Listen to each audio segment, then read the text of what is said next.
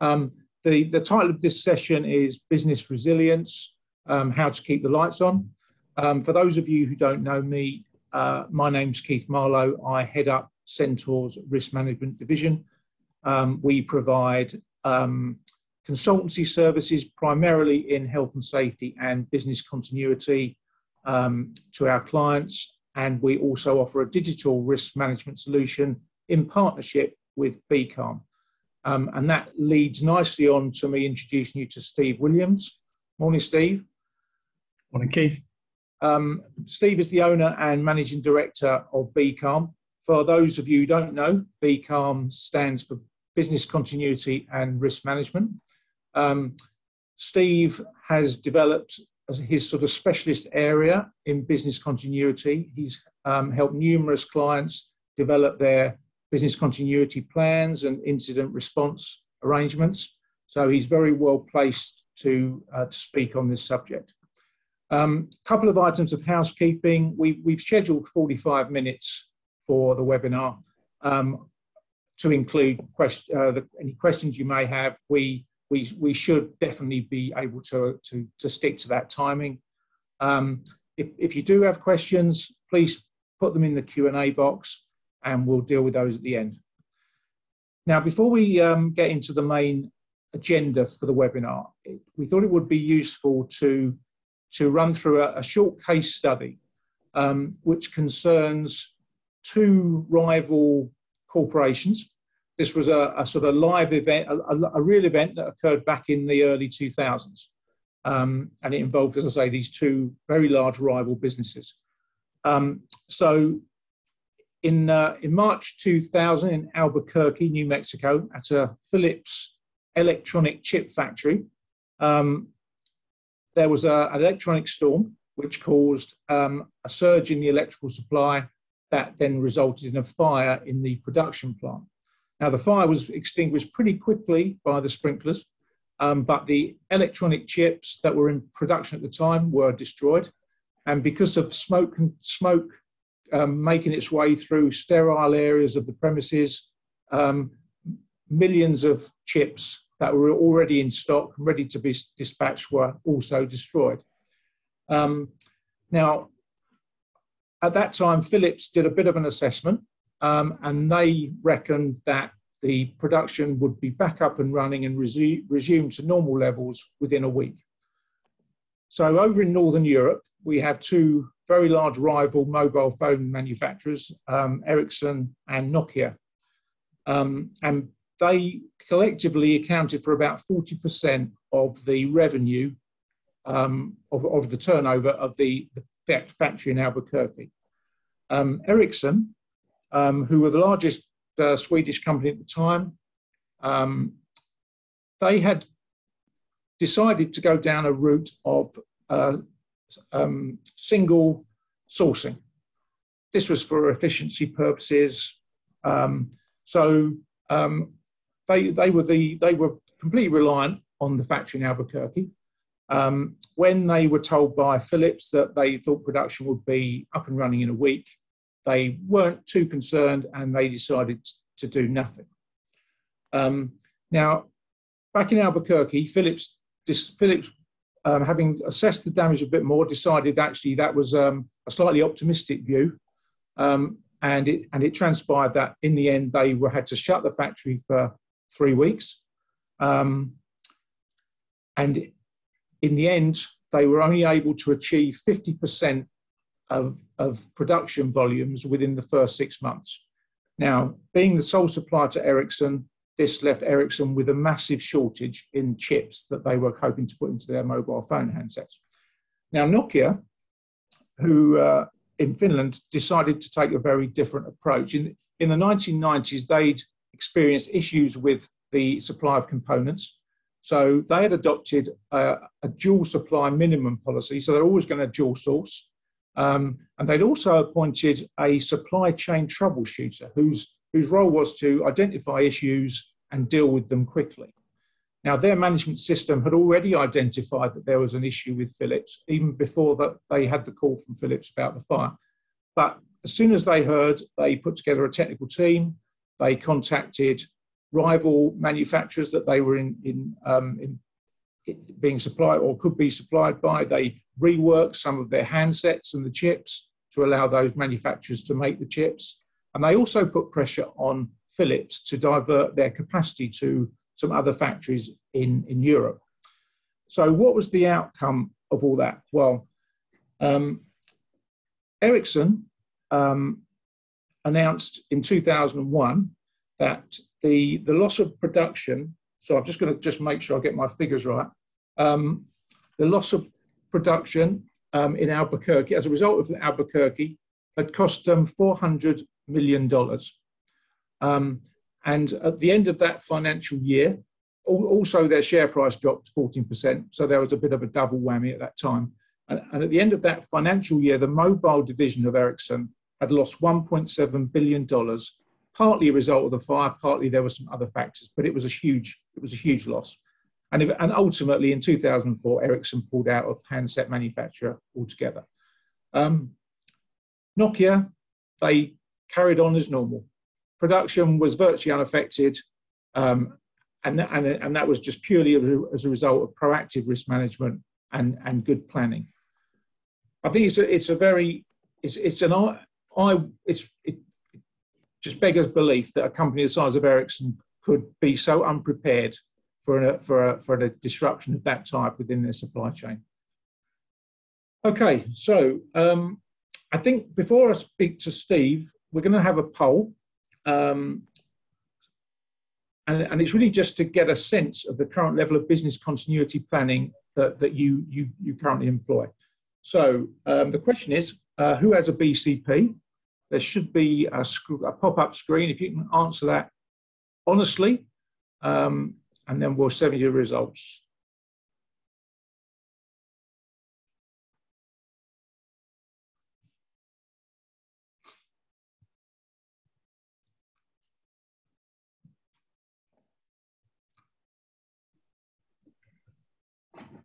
Okay, so Keith, can you see the results, or is it just me that can see them? No, just you. Yeah, so we've got 55% of attendees have got BCPs in place, 27% no, and 18% unsure. Right, so, okay. So just over half have a BCP. Great, okay. So Steve, I think the first question, oh, there we go. We've got the results come up on the screen now. That's great. Perfect.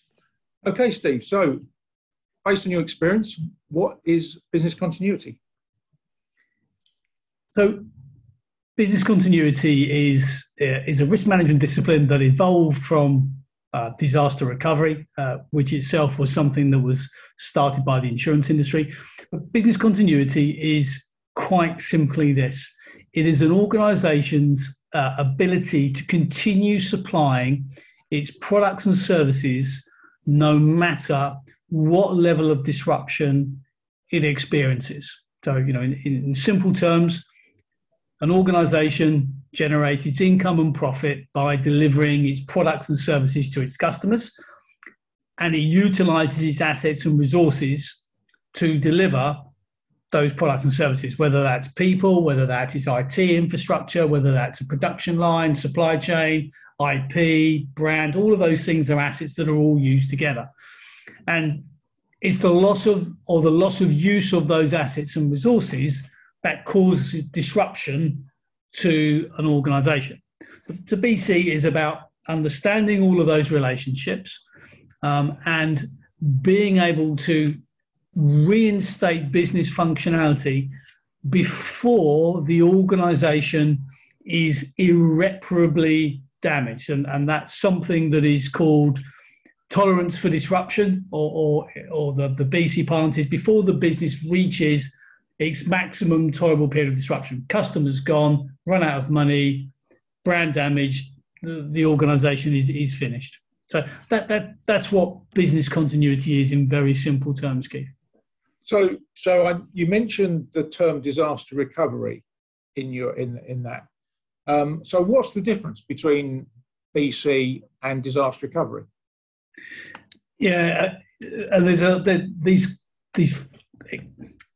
these two are used interchangeably, but disaster recovery is something you do once a major event has happened. So typically, the business has had a major fire, a major outage, a disaster. And okay, what do we do? Who do we need to go to for new machinery? It'll be contact list and the series of actions that you need to take. It is in its essence a reaction to a disaster. Okay, so that's DR. So the big difference between DR and business continuity is really this focus around the kind of the tolerance for disruption. How long can we be down for before our organization is irreparably damaged, or our customers start going elsewhere? There's known as the tolerance for disruption. The fact that will be reached if assets and resources are unavailable to be used, that creates the disruption. How can we reduce the likelihood of disruption in the first place? So how can we minimize risk to avoid us losing the ability to deliver our products and services? But if we do lose our products and services, how can we reinstate those quickly so it doesn't disrupt our ability to deliver our product? So, the example, the case study you gave is a great one. Ericsson almost literally dealt with that fire in Albuquerque as a disaster recovery incident. Nokia dealt with it straight away. So they knew what they needed to do to recover the loss of production of chips. So they got onto it and actually avoided the disaster. So they barely experienced. So it's dealing with those smaller disruptions that can then turn into the bigger disruption.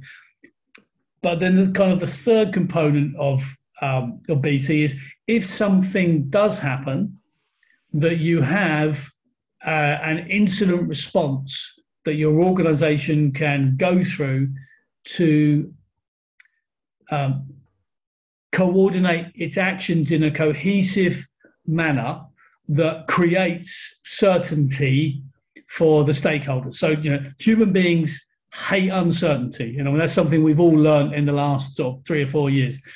If you give us uncertainty, we want certainty.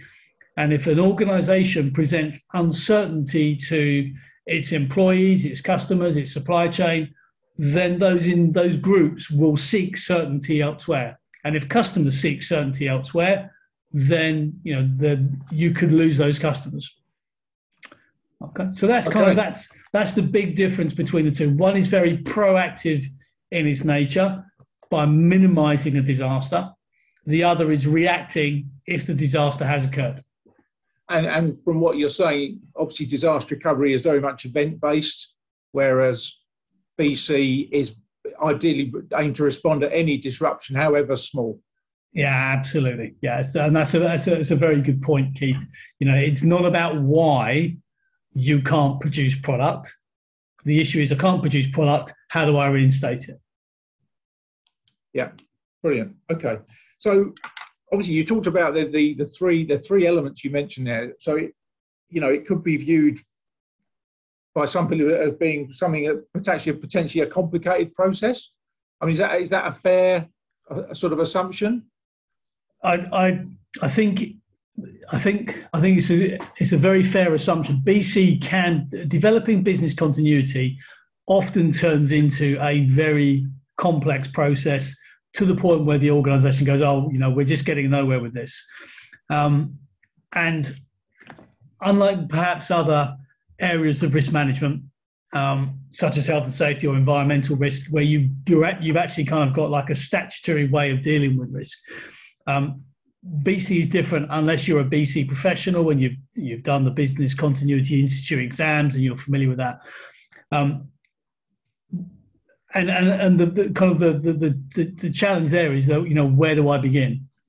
And what I generally find is there's some key things that it gets complex. Firstly, businesses try and do too much in one go. So they try and do a BC for the whole organization, whereas you can actually break it down into component parts and do it in bite-sized chunks. So you might do, if you're a manufacturing business, you might do one BC on production, another BC on supply chain, another BC on IT and infrastructure. So to break it down into bite-sized chunks. Probably the most important one, though, is the million-dollar question, the tolerance for disruption. If we're unable to deliver our product or service tomorrow, how soon before we start losing our customers, we've run out of cash, the brand is irreparably damaged? Because if that doesn't sit at the heart of the BC, this isn't what we need to avoid happening, then your BC has no sense of direction.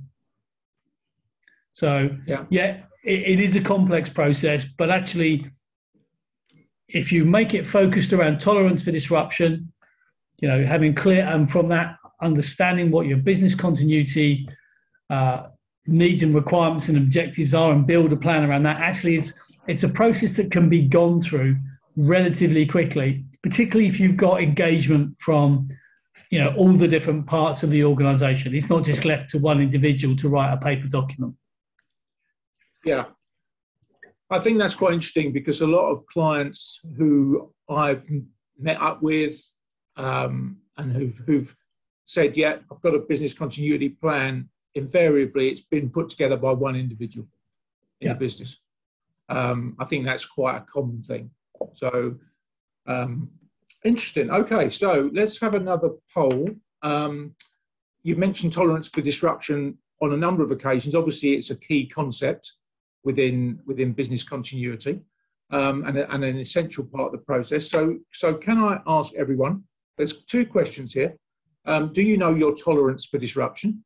That's the first question. And secondly, is your BCP or your business continuity plan based on your tolerance for disruption? So you can answer those questions.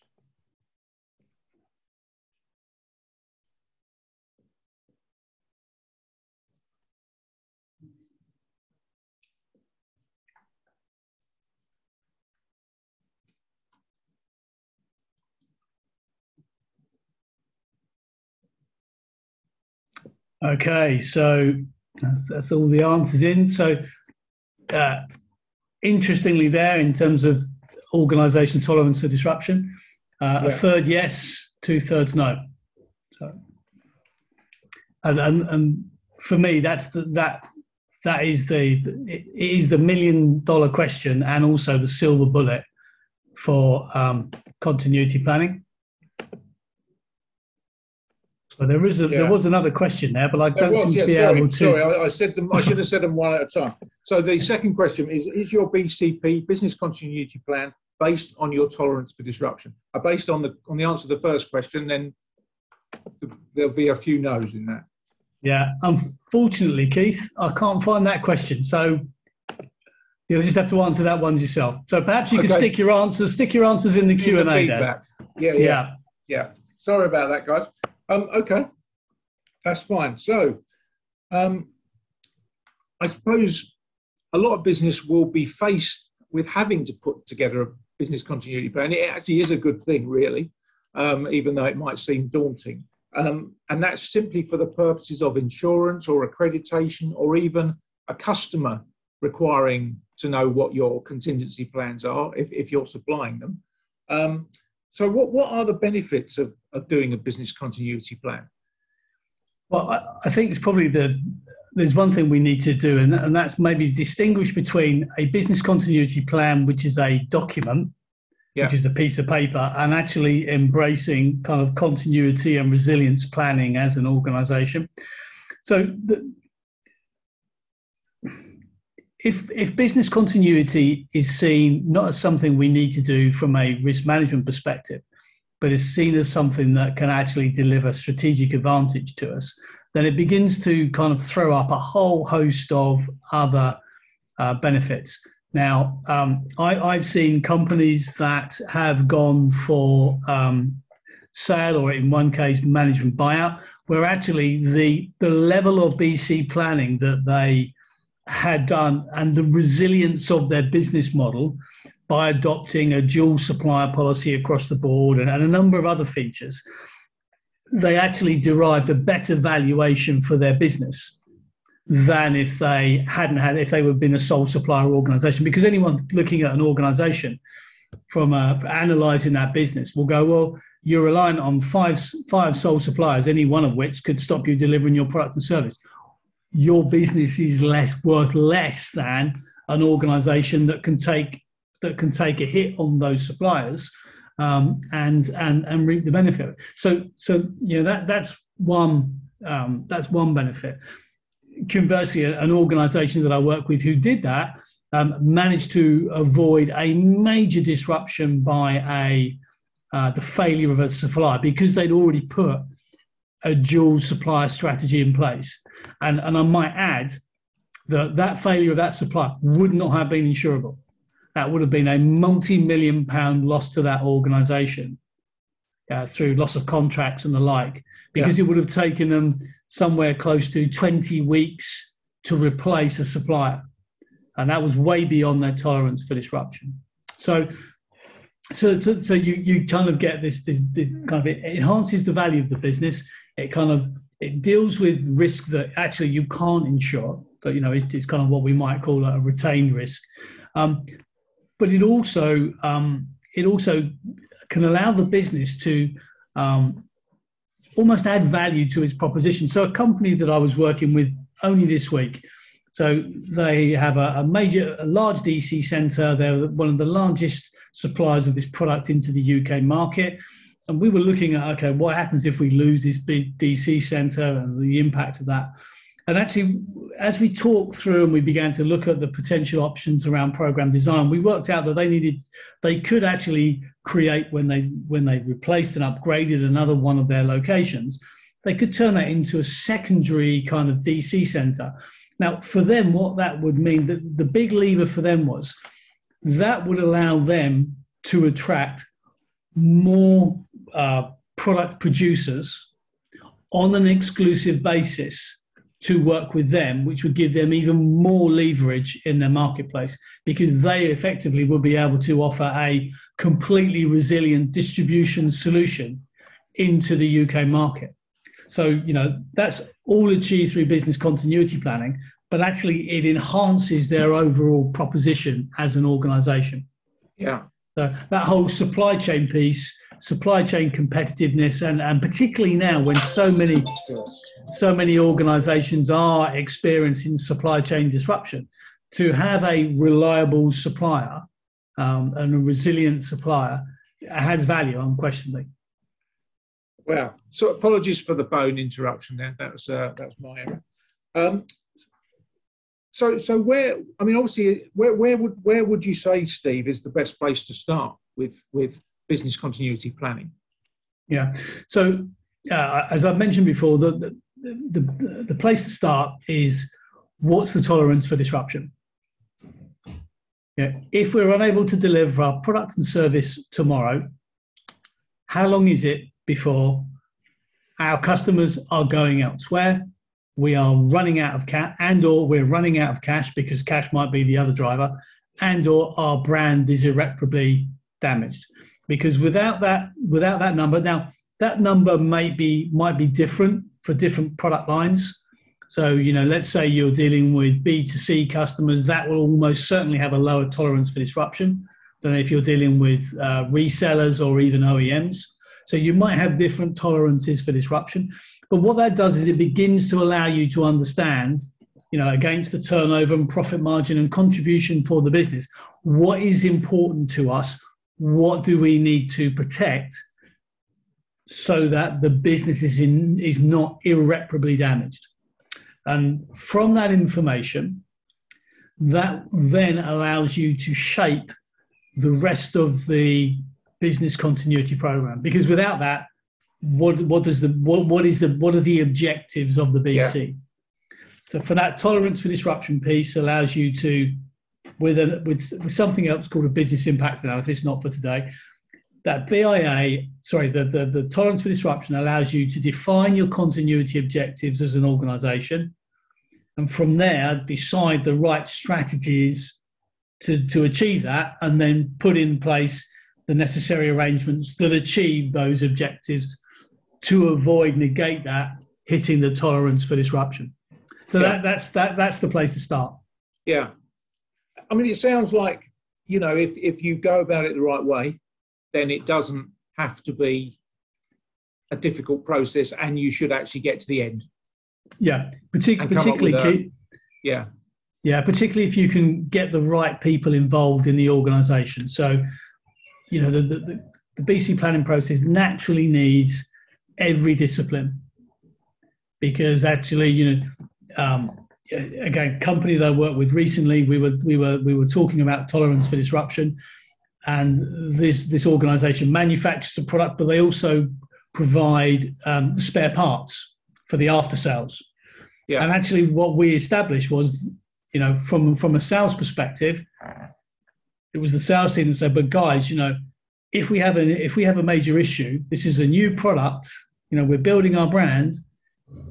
Our priority has got to be after sales, because after sales means the products that we've got out there continue to work and build anticipation for when we're back online." So that was an insight in the BC process that the sales team were able to bring, that finance and production just wouldn't have necessarily had that oversight on. Yeah, so really important to involve every part of the business. Absolutely, yeah. Yeah. I mean, thinking about, you mentioned supply chains, and obviously the case study was very much geared around to supply chain.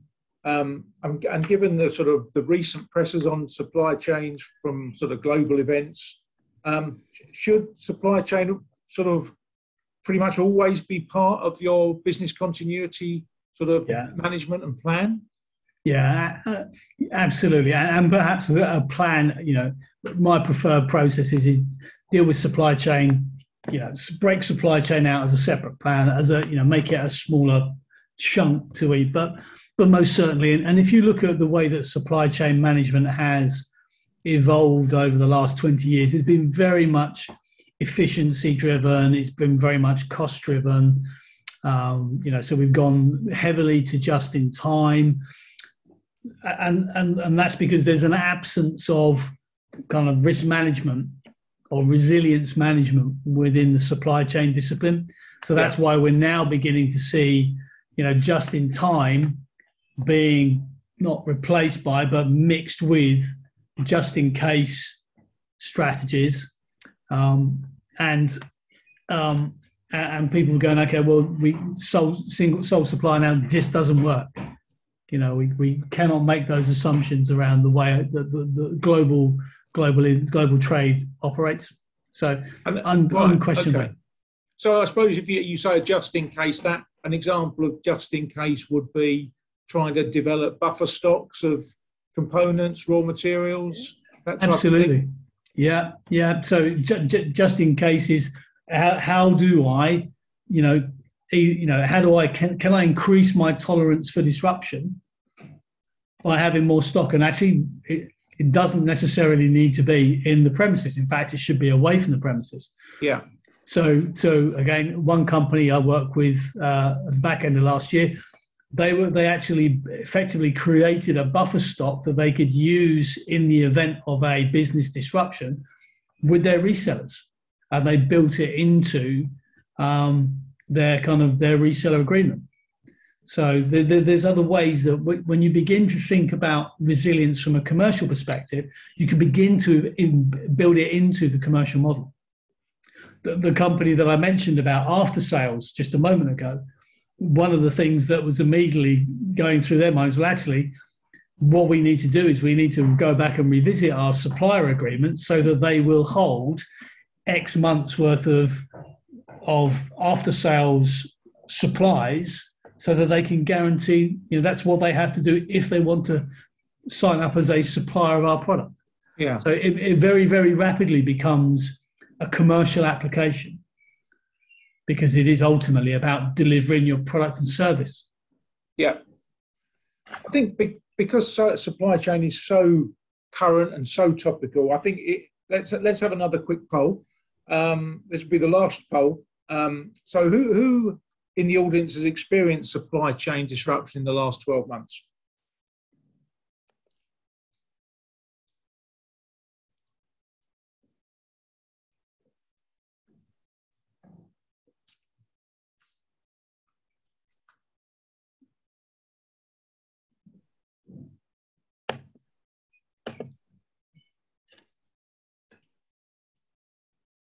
So, okay, 40% yes. So that could reflect just the nature of the businesses that you guys are operating in, perhaps. Okay. Okay. So I think that sort of finally, Steve, really is do you have any top tips really to the guys out there about how you can start the process? Yeah, I mean, you mentioned tolerance for disruption, but yeah. Yeah, I mean, I will mention that again because it really is the one thing that helps. It doesn't just help you understand what the organisation needs to achieve, but if you've got the right people in the room, it creates the engagement amongst the leadership team of the business, which is really critical if you're going to make BC work. So tolerance for disruption, engagement from the leadership team, and by virtue of that, BC not being left to one individual. So they're probably the three things that I would say are there would be my top tips. There's some other more, sorry about the banging there. There's some other more detailed elements, but I think those are the three things. Get the ownership within the organisation, have a project team to deal with it, but it has to be anchored on that tolerance for disruption. That is what it's there to avoid. Yeah, brilliant. I think BCALM have produced a sort of a brief document entitled 9 Steps to Business Continuity, which I think what we're going to do is make that available to everyone who's attended. We'll send that out because that may be of interest if anyone who's thinking of starting the process. So on to questions. Have we got any questions that have come into the chat? Got a question from Liam. How often should I review my BCP? As a minimum, Liam, I would recommend every 12 months. If you think how much a business changes in the course of a year, your BC needs to reflect what your organisation's objectives and needs are as a commercial entity. So I would say every 12 months, but perhaps to go alongside that is the other issue of sort of the testing of the BC. So what I would also add is that people often talk about, you need to have a testable BCP. Well, testing is 2 elements. One is testing the incident response. So if we had to use this in anger, do we all know what we're doing? But more importantly, if you design a BCP and you put in place a lot of arrangements that deliver that kind of day-to-day resilience for you if you need to deploy them, is actually checking that those arrangements are in place. Don't just assume that the data backups are working. Test them. Don't just assume that a supplier is keeping the duplicate tooling away from the area where the primary tooling is being used. So it's about kind of making sure that you test all those different elements on an ongoing basis. So hopefully that answers your question. I guess as well, Liam, any major changes in the organisation, that's the time to review the BCP. So, brilliant. Okay. Thanks, Liam, for the question. Any more? No. Okay, so as we don't appear to have any more questions, let's sort of wrap up the session. Steve, many thanks for your time and for your insights into business continuity and resilience. Also, thanks to everyone for attending. Hopefully, you found it enlightening and interesting, and you now have a little bit more knowledge around business continuity and the process by which you need to go through. As I said, we will be sending out the 9 steps to business continuity that Steve's organisation has put together. Obviously, if we have piqued your interest and you want to have a bit more of a discussion or a meeting around business continuity, you can put that your details in your feedback form, and we will be in touch to set that up. Similarly, if there are any other topics you'd like us to cover in future webinars, whether it's health and safety, business continuity, or anything risk related for that matter, please put that on the feedback form, and we'll try and get something together on those topics. Okay, I think that's we're done for this session. So thank you all again for attending. Thank you, Steve. Enjoy the rest of your day, and goodbye. Thank you. Bye-bye.